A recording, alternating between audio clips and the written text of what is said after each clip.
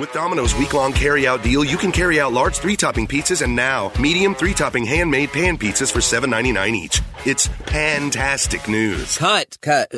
Puns? You mean pans? Calling all pan addicts for 2 layers of cheese on crispy golden crust. So grab your panty packs, because Domino's large 3-topping pizzas and medium 3-topping handmade pan pizzas are $7.99 each. It's pandemonium. Fantastico. Carry out only. You must ask for this limited time offer. Prices, participation, and charges may vary.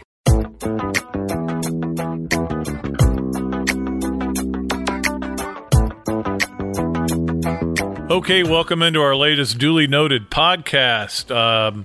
I guess you would call it a postcast because it's post the NCAA final. Would you even call it an NCAA final? The NCAA has nothing to do with college football's championship series or bowl series or whatever. But anyway, last night it was Clemson over Alabama. We'll get to that, but I want to talk Florida football first. Also, to let you know, we're going to continue with these on Tuesdays. And next week, Robbie Andrews is going to join me. We're going to do an entire podcast together and talk about this season and what we saw and what we liked about it and what our opinions were about a lot of things and looking forward and kind of looking at, just what's going on with Florida football.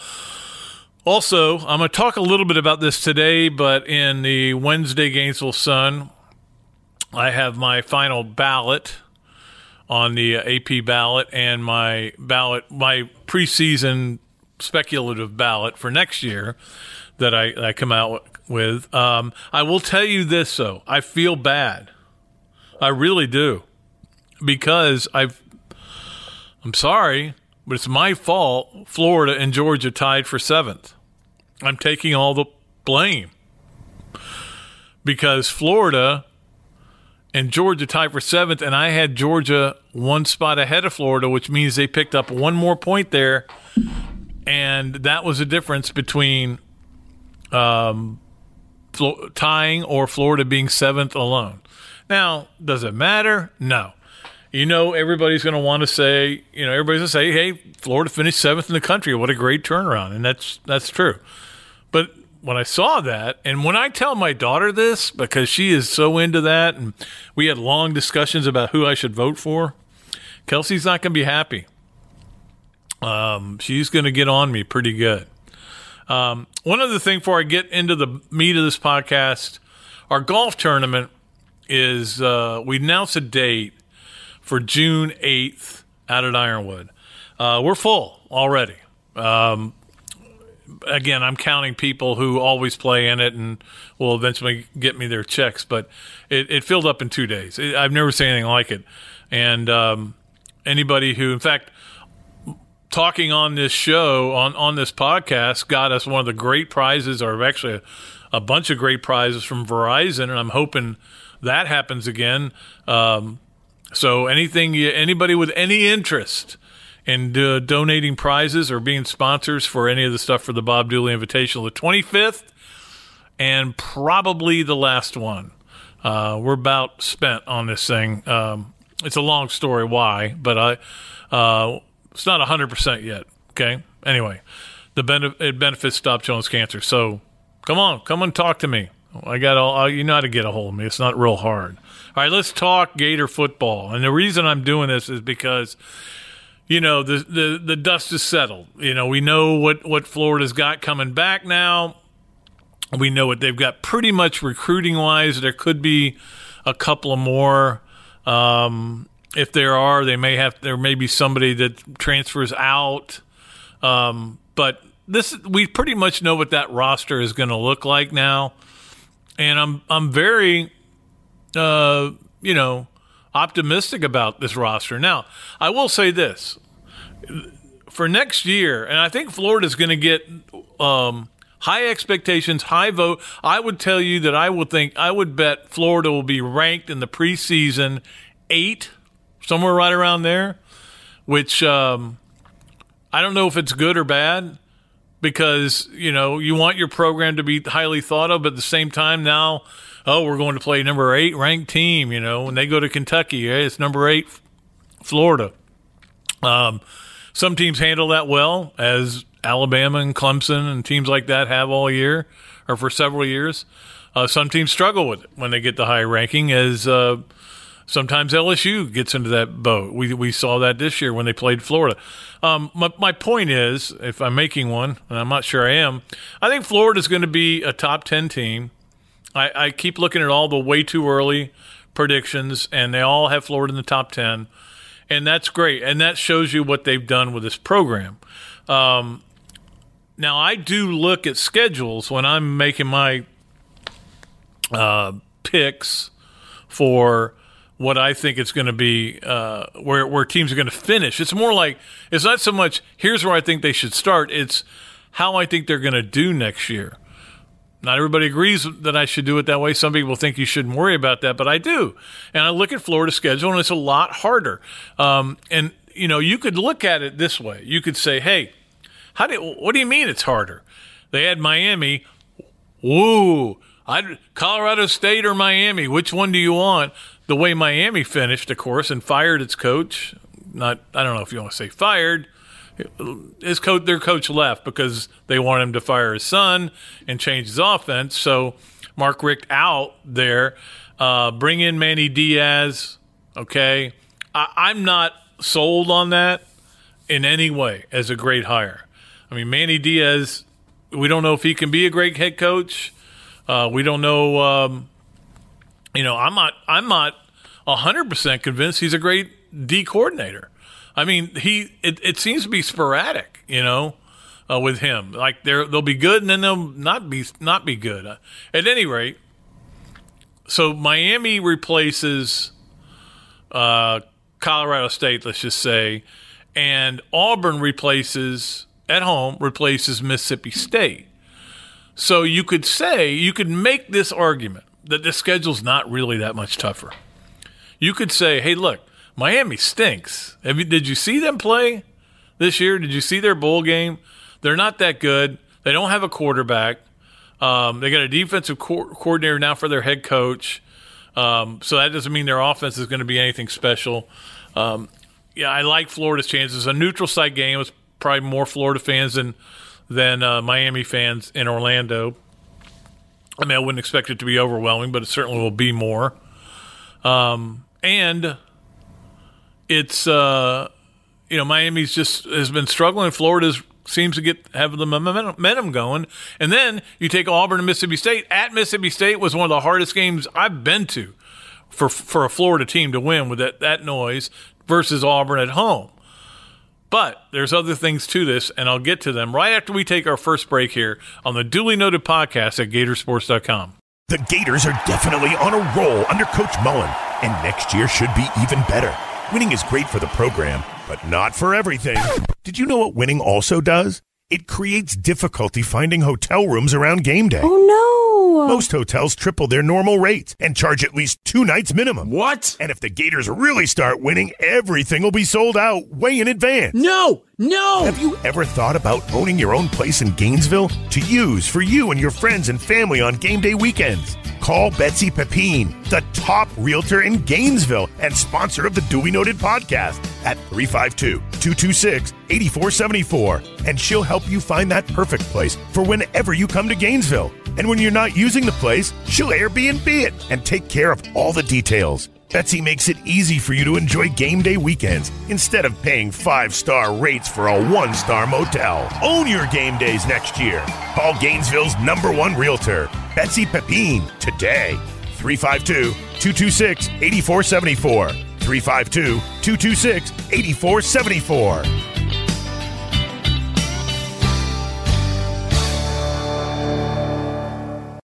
Okay, now let's get back to the schedule part of it. Auburn versus Mississippi State, I think it's almost a wash. The fact that you get Auburn at home certainly is better. But Auburn, nobody knows. They're an X factor. They're a total X factor. Now Gus Malzahn's calling the plays. Oh, I'm scared.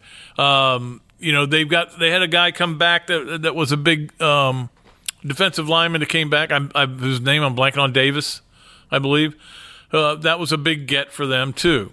Okay, get it. I get all that. But Auburn, there's no reason to be overly optimistic if you're an Auburn fan right now, I wouldn't think. And breaking a new quarterback in the swamp, I mean, versus going to Starkville against a team that was losing its mind and clanging cowbells, I'll call that a wash. I'm not Miami, though, versus Colorado State or whatever is an upgrade in the schedule, but where it gets more difficult is on the road. Now, Florida went undefeated on the road this year, true road games, and that was impressive. They were fortunate they got to play Tennessee before Tennessee even had any idea what kind of team they had. They were fortunate Keyshawn Vaughn got hurt against Vanderbilt. They were fortunate FSU sucked so bad that it was, that FSU team couldn't have beaten very many Florida teams. Let's put it that way. Not just this year's, not many of them. Maybe last year's, maybe the 4-8 team, maybe 0-10-1. Not many others, okay? That's a bad team, poorly coached. But this year you got to go on the road to Kentucky. We just saw Kentucky beat Florida this year, so that's going to be tough. They're going to be fired up. They lose a lot. Benny Snell, obviously, Josh Allen, and they're going to lose a lot of players, but they've recruited pretty decently. Anyway, my point being that's a tough game. Is the game there tougher than the game was here this year? That may be a little bit of a wash too. But you have to go to Missouri where you never play well. The one game you won was when Will Greer's last game as a quarterback, and I believe the final was 21-7, and 7 points came on a Tease Tabor pick six. It wasn't like Florida played great football that night. You've got to go to LSU, which we all know how tough that can be. And I'm blanking out on where the other road game is. Missouri, and who did Florida play at home this year?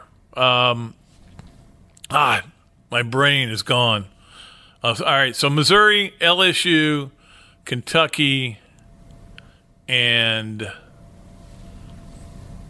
another game. I can't think of it. Anyway, but the point being, you have 4 road games in the SEC and only 3 home games in the SEC, and obviously they still have to play Georgia in the neutral site game, as we all know. Okay, so no big surprise there.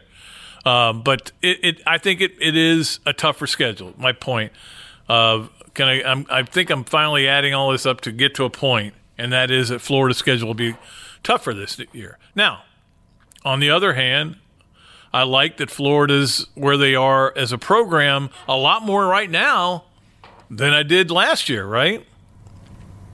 A lot more right now than I did last year. South Carolina was the other team. Golly. And that's not – South Carolina was a weird team this year. I don't know if that's going to be a tough game or not. But you got to like where Florida's program now is versus where it was a year ago at this time. Obviously, they've got a better roster than they had this time last year, and they've got a better understanding of what's expected. They've had a full year to develop players, and it's only going to get better. They're hard at work yesterday. So all that said, I just want to kind of go through the position by position. I know Robbie did kind of this in the paper, but I'm going to do it more like what I think of the positions right now. At quarterback, I would say Florida right now is a B team. And they were a D last year. Okay, they were a B. I'm sorry, 17. They were a B right now going forward, and it could be a B plus, and it could even be in the A minus area if Felipe Franks continues to take steps. You know, what we don't know about Felipe is this his ceiling? Is this as good? And he had a great year. He got booed, and there were times when he didn't see receivers, and we all know that. But this may be as good as it gets from him, or another year with this offense, another year of understanding what Dan Mullen wants out of him. It's very possible he takes another step, and maybe it's another big step. And next thing you know, we're going, I can see some Heisman voters voting for him. I'm not going to even say that word again when Felipe Franks in the same breath. my point is, then you add in the fact you had Emory Jones with a year, Jalen Jones, who's going to, he's very raw, and I wouldn't expect him to play. I don't know what's going to happen with Kyle Trask. I guess he's going to stick around. It gives you somebody there as well. I like that room. The quarterback room's good. So was the running back room with LaMichael Pirine. That was the one I think Gator fans should be most happy about. When you talk about players returning, you can make an argument David Reese is more important because David Reese is the kind of the play caller for the defense. I never really thought he was going out. But Pirine was a guy with running backs have that short life in the NFL, and I thought he might be a guy who says, you know what, I need to get started on it, which is what Jordan Scarlett did. But him coming back was big, and you add in, obviously a lot may depend on Malik Davis and how he comes back from his injury. If he comes back at anything close to 100%, wow. And then you have Dameon Pierce, and then you got the guys you're bringing in. I mean, running back room's loaded. I give that a B+. Wide receiver, Robbie and I were talking about this. We said A-, and I went, the one thing that I haven't seen or that I'd like to see is more of a deep threat. Now, Cleveland can run. There's no doubt about it. Jefferson can run. They need to get more balls to him deep and do a little more of what Alabama does. And that is they will pound you and then hit you over the top. That room has a chance to be great. When you have Van Jefferson, obviously Hammond and Swain, and some of the young players they have coming in, Cleveland, Tony, has a chance to be good. The offensive line, total question mark right now. They're going to have numbers. Can they get the guys to mesh together? Can they get players? Now, one thing I like about it, this offensive line, is that they've had a year to develop these guys and to get them physically ready. I think they're going to be okay there. The question isn't can they be okay. It's like that commercial. What is the commercial for where the doctor's almost? How you feel about this? How's this doctor to work with? Okay. That's what I feel about Florida's offensive line right now. I think they're going to be okay. Okay is not going to cut it if you're trying to get to a higher level. And it's a big mystery right now. Can they be great? Can they be real good? Like, I wouldn't call this offensive line great. I thought at the end of the year they were really, really good. And I thought overall this offensive line I'd probably give about a B- to for the season. And it got better. At one point it was a low C. Defensive line, I think Zuniga coming back is big. Polite's the guy you knew was gone. There didn't seem to be much question about it, but there was some concerns about him, Zuniga, and Schuler, and those guys coming back. I like their defensive line. Probably a B+. Linebacker, obviously, losing Voshon Joseph hurts because he was your best big play linebacker. However, you got guys that can potentially fill into that role. And also, Voshon wasn't the greatest at covering guys. Tight ends got open on him all the time. I'm not ripping him. I hope he does well. He'll make an NFL special team. There's no question about it. But it's not a huge loss. It is a loss because he did make a lot of big plays.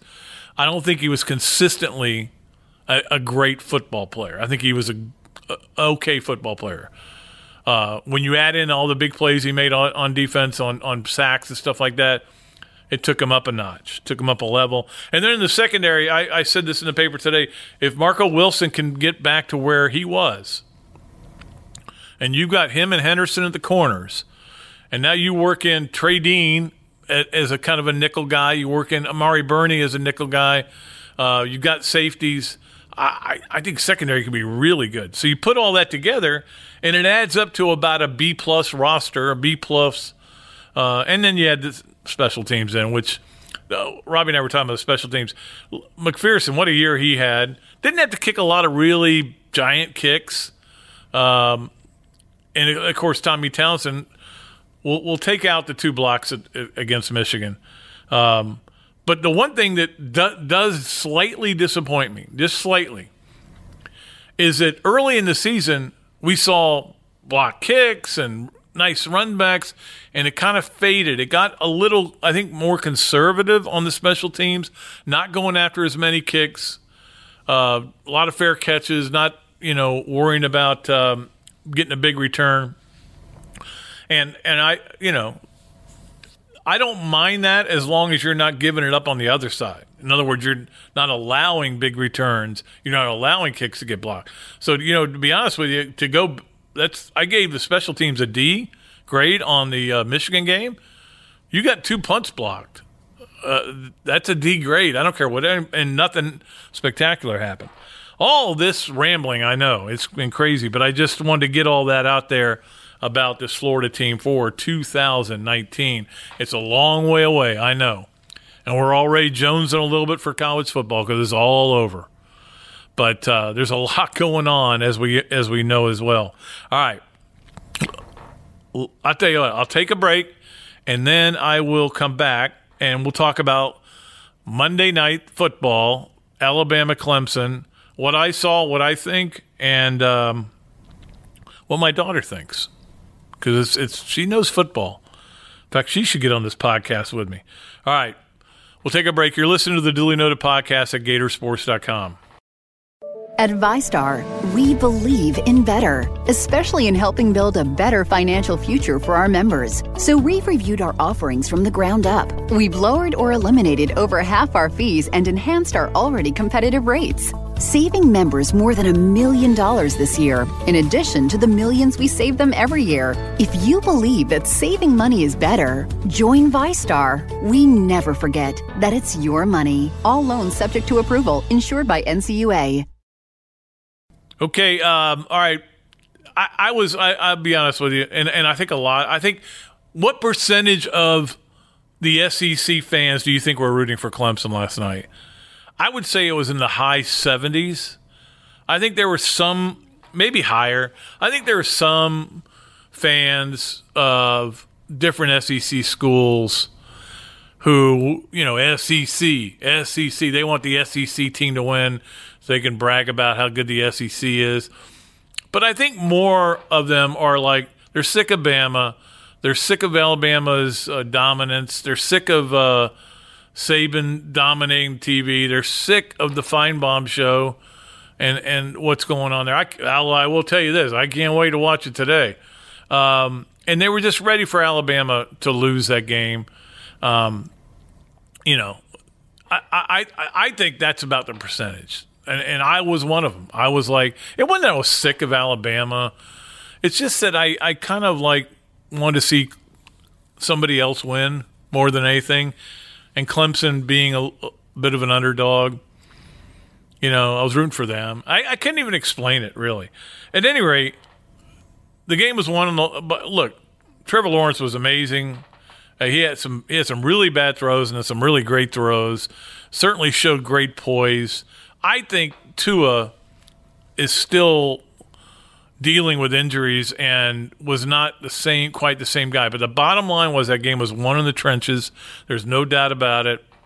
And their ability to get pressure on him and then their ability to block on passing plays, Alabama's very good defensive line was huge. The fake field goal, I have no problem with the call. I have problem with not calling it off. And we saw this with Kirby Smart when against Alabama when he went with the fake punt and they knew it was coming and they were ready for it and he didn't call it off and instead they turned the game around, right? This was look, I get why you would want to do something drastic like faking a field goal there because you need to score. A field goal is not going to cut it, and you don't even know if your guy can make it. He's got doink ability. But at some point, when you see Clemson's not even rushing, they got like 3 guys on the line of scrimmage. Everybody else is playing linebacker. You got to say, call it off, timeout. Let's get the offense back out there and go for this first down. Saban says one guy didn't block somebody who was supposed to block. I'm sorry. No, it wasn't a bad call. It was a bad thing to not call off. I don't know if it would have made any difference, but it certainly was a. Let's face it, Clemson's really, really, really, really good. And the funny thing is, a lot of us didn't see a lot of Clemson this year because their games were kind of blowouts. And, a lot of them were the same time of Florida games. I didn't see a ton of Clemson this year. I knew they were good. I did see the Syracuse game, which was a heck of a game. I did see I didn't see South Carolina, one bit of that. But it goes back to this, too. Clemson and Alabama both had all the elements to be national champions. But the one thing that happened, I'm going to make this statement, and you can say I'm crazy. And if I make this statement, if I went on a Feinbaum show, all hell would rain down. Tua Tagovailoa cost Alabama the national championship. You know how he did that? By being really good. Because I will go to my grave believing this, no matter what anybody says, that Dabo made the change because he knew he needed dynamic to beat Alabama. Because Alabama, now this was Alabama at the time. Now he might have been able to get away with Kelly Bryant last night. I don't know. But at the time, what Alabama looked like was a team that was unstoppable on offense when he made that move to get Kelly Bryant out. And I said that at the time on a couple of TV or radio shows that I felt strongly that's why you make the move. You go to this guy who's more dynamic offensively. And I'm not saying he's not a better player. There's no doubt he's a better player. But as a true freshman, are you ready to make that move when you've got a chance to win a national title? You only do it if you know you need to do it to beat Alabama. And I'll believe that forever, that's what happened there. So by being so good, Tua actually hurt his own team by being good. Does that make any sense at all? Maybe a little. So that was the end of college football season. It wasn't a great game, certainly. It wasn't a I got to be honest, wasn't a great season for college football. There were great games. There were great moments. There were great performances. But again, we had no close games in the playoffs. A lot of bad bowl games. And I want to just reiterate something I wrote about today about I don't believe, and I don't even know if I made my point in the paper, but I'll try to make it here. Everybody always says, well, that team didn't want to be there. They didn't want to show up. They didn't show up. They didn't want to play. They didn't want to be in that game. I don't believe that's it. I believe that if you're playing against a team that's your talent level, and that's the way it works out in the bowl games. Georgia and Texas are playing. They're pretty even talent-wise. Probably Georgia has more. But when you're playing anybody that's got the same talent as you, regular season, bowl game, wherever it is, you've got to take it up a notch. You have to take it up a notch in practice. Urban Meyer is the guy who really taught me about how important like Tuesday practice is. I never worried about practice. As long as nobody got hurt, I didn't care. If you didn't practice well on Tuesday, you probably weren't going to win the game. And you've got to take it up a notch in preparation for the game, in film study, as players and as coaches. And, they had to deal with Mel Tucker leaving. And by the way, now Jim Chaney has left Alabama. They've lost both their coordinators. He's gone to Tennessee, which is interesting. But the point is, it's not that a team didn't go or didn't want to be there and didn't show up. It's that they didn't want to take it up a notch. If you don't take it up a notch, you're going to get beaten. You can get beat bad sometimes. That's just the way it is. That's the way it was with Michigan. It wasn't that Michigan didn't want to be there or didn't want to play hard. Yeah, were they disappointed? You get over that. I know guys bailed on them. And the guys that were there, though, I think wanted to play hard. Just didn't take it up a notch. Didn't take it up a notch in practice, I promise you, and didn't take it up in the game. So that's college football season to me this year, while it was a lot of fun here, wasn't as great as you hope it would be. That's my final thing on that. And then finally on that, they came out, the ADs came out and said, hey, we're not expanding the playoffs. Back off. Everybody wants expanded playoffs. We don't want it. Presidents have to vote on it. They're a long way from even talking about it. So you guys just get used to 4. And here's the thing. I think, I've got different opinions on whether it should be 4 or 8 or 4 or 6. Sometimes one day I feel one way, one day I feel the other way. Especially when I hear Notre Dame wants to go to another game. They want to add another game to the plate of their players. Well, shouldn't you be able to enjoy that time off? I mean, you're fortunate that you could get into the playoff without having that. I don't think the only reason not to expand the playoffs, really, the only reason is health and well-being of your student athletes.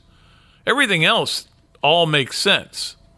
And I know, because Notre Dame got killed by Clemson, if they'd gone to 8, imagine Alabama against the 8 seed. That would have been terrible. Okay, well, I would have watched it. You still would have made even more money than you're making now. But the one thing about 4 is it gives everybody something to talk about. Because the reveal of the 4 right up to the very last one is always much anticipated, and everybody's excited about it. And then when we get to the playoffs, everybody's talking about whether they should go to who should have gotten in 5 and 6 and should have gotten in. And then when one of them stinks, like Notre Dame did, you go, this is why 5 should have been. You should go to 8 so you don't. Look, there's a flaw in everybody's system on this stuff. That's what I think. That's what I say. All right. Do I need another break? I guess I should take one right here. Take a break, come back, and we will talk about Florida basketball and 3 things. You're listening to the Duly Noted. The Duly Noted? No, you're listening to Duly Noted at Gatorsports.com.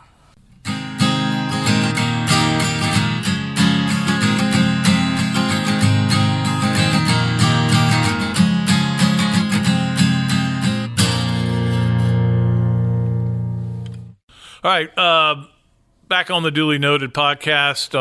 Appreciate everybody for clicking on and listening.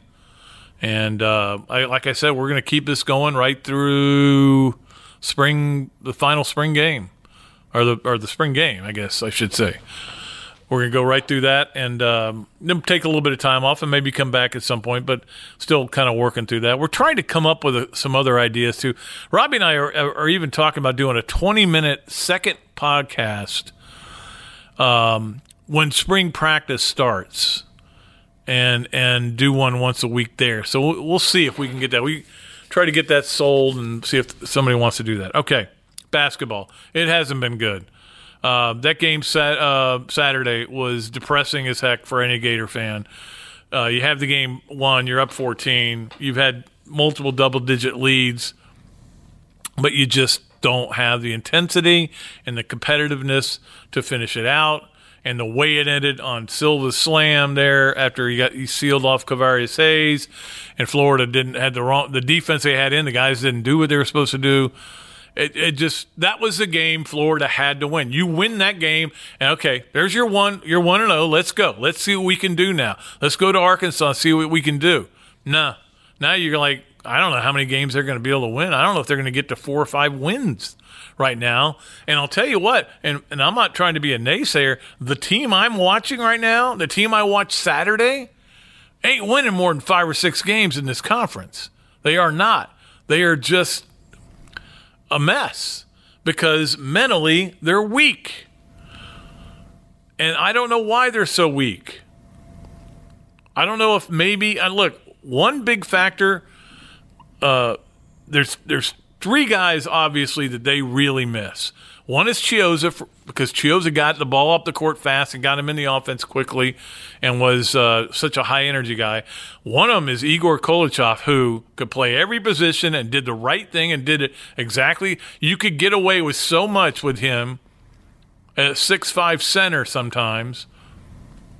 He is certainly missed, and I can't help but wonder, and I don't have the inner workings, I don't know. I am just speculating totally whether Dusty May being gone, taking a job at, FAU, if they miss him, maybe he was I don't know, voice of reason, not voice of reason so much as a great counselor, and they're trying to figure that. Whatever the reasons, whatever's wrong with this team, Mike talked about it today, and he was pretty pointed in his comments, basically saying, these guys, I can't get through to them. I don't know what the older guys, not the young guys, the older guys, Jalen Hudson, Kayvon Allen, Keith Stone, he can't get through to them to get them to do what they need to do. Here's what we need you to do. Okay, I guess I forgot to do it, didn't I? Hey, when they go into the half court trap, you've got to be aggressive. Well, how much time's left in the game? I mean, he is so down right now on trying to figure out a way to get them to put the effort in, to be mentally strong. I just see a team that's mentally weak. And look, Kayvon is the perfect example of it. It's almost like he goes into a zone where he just, look at the pretty flowers. I don't think I have to dribble anymore today. And I know this, I'm exaggerating everything, but here, you look at the game Saturday. He goes 4 for 5 in the first half. Okay? Gators are in good shape. They're in the lead. 4 for 5.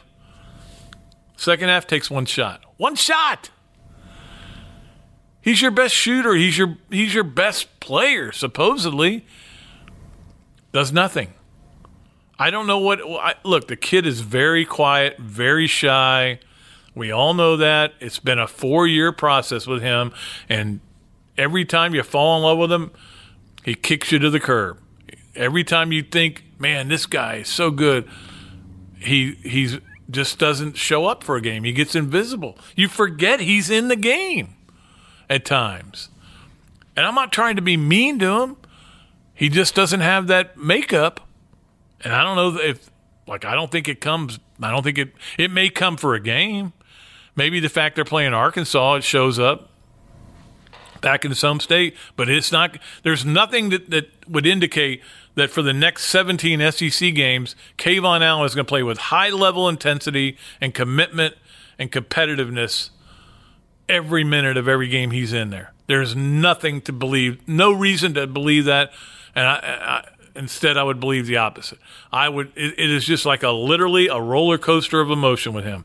Yeah, plays really hard. No, he's not. And it's frustrating for I know for Gator fans right now, that was a frustrating loss. But we'll see. We'll see where they go from here. But it's not. I'm not optimistic. I can tell you that. One thing I totally glossed over, because this was something my daughter said to me. We're sitting there watching the game. My daughter's 17. She loves college football, and she said this to me after about 9 or 10 minutes of the Clemson-Alabama game. She turned to me, she goes, I kind of see it now. I go, what? She goes, why we have no chance to win a national championship right away. Yeah, you're right. You're absolutely right. Alabama and Clemson play a different sport than where Florida and most of the country is. You can make an argument that Ohio State, Oklahoma, Georgia are kind of on the verge of maybe getting in there, but they're not even there. Georgia's the closest thing. But, hey, you know what? Georgia, what they did against Alabama and blew those 2 games the last 2 years, that's one thing. How do we know Clemson wasn't a better team anyway? I know Alabama beat Clemson last year. I know all that. But I'm just saying, she could see that, these guys are really, really good. And they are. Anyway, I thought I'd make that point. All right, let's get to 3 things.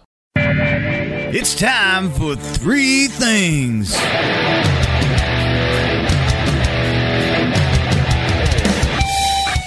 Number one, Friday night, 6:45 p.m. in the O'Connell Center. It's time for Lady Gator Gymnastics. All right, I'm going to pump them up a little bit because this is the number one recruiting class. I've talked about it with some people, and they're pretty good. I don't know whether they can compete for a national title or not, but as we all know, they draw. This is the third biggest sport at the University of Florida in terms of attendance.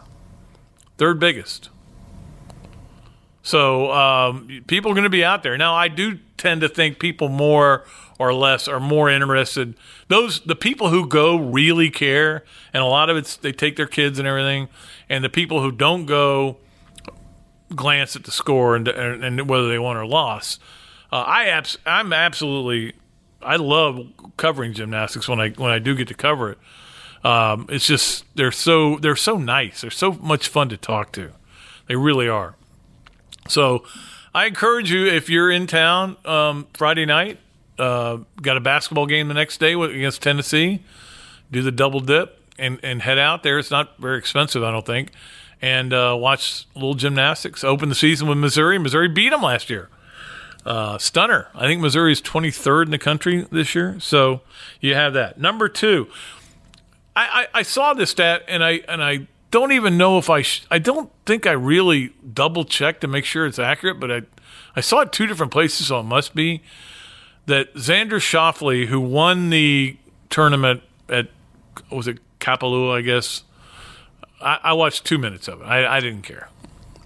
I've become a major snob. In other words, if it's not a major in golf, I'm not really that interested. Unless my man Billy Horschel's in the middle of it, or it's a TPC. That's about it. I just can't sit and watch golf anymore. I'm got more. There's better things to do, I guess. Anyway, he won the tournament. I think it was his fourth win, and that's as many as Ricky Fowler's won. And you start to think about it. Is Ricky Fowler the most overrated golfer on tour? I think he gets the lead. He's got the lead going to the final round, never in the majors, never follows through. I like Ricky. Seems like a great guy. I've interviewed him a few times. He's made the most out of his promotional stuff, and I have nothing against him, but to 4 wins. This seemed like a lot for a guy who we talk about as much as we do. I'm trying to make it a negative thing. I just was stunned by that stat. That here's a guy, you can't spell his name. Okay? You can't. I'm going to try right now. I didn't write it down. No, I'm not even going to try because I'll get it wrong. Schau. No, I have no idea. You can't spell his name. Spell Ricky Fowler's name. All right, that's number two. And number three, of course, is an NFL. We didn't talk much NFL here on this show today. We'll do more probably later next week. But it was fun watching the games. 3 road teams winning. I was rooting hard for the Chargers. I want to see Phillip Rivers get to a Super Bowl. I'd like to see that. I have no real love for Phillip Rivers. I think he's a really good player, and I love watching him play.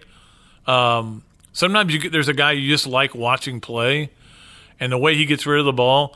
So they win. Certainly, what happened with the Bears-Eagles was unbelievable. Ball getting tipped at the line, people losing their minds. I don't think the Bears were going to get to the Super Bowl anyway. I think they just don't have enough offense yet. I think it's down the road for the Bears potentially. I can see a path to get to the Super Bowl for the Bears. The Eagles, I don't think, are making it this year either. Okay. And then you had the one road team I wanted to win didn't, Seattle. So anyway, it was certainly an interesting weekend of games. The wild cards tend to be that way. It's like I always tell people, the wild cards are great. Wild card games are great and everything, but man, that second weekend when you have 4 games and it's, all the division winners and blah, blah, blah. That's really the great weekend. But I would bet if you look at the scores and I bet you the wild cards are more interesting. The games are more interesting. Just seems like that to me. And that'll do it. I talked way too long. But I hope you guys have enjoyed it. Yeah, we're going to trim these back just a little bit now that football season's over. Probably in the 30, 35-minute range. And don't forget, next week, Robbie Andrews is going to join me. It's going to be a 30-minute radio show, okay? Like we used to do in the old days. And we're going to have some fun with it. We're going to tell some stories and talk about the Gators and whatever else is going on. So make sure you join us for that one. Until then, my name's Pat Dooley. I am the sports columnist of the Gainesville Sun. I am deep, I am way back, and I am out of here.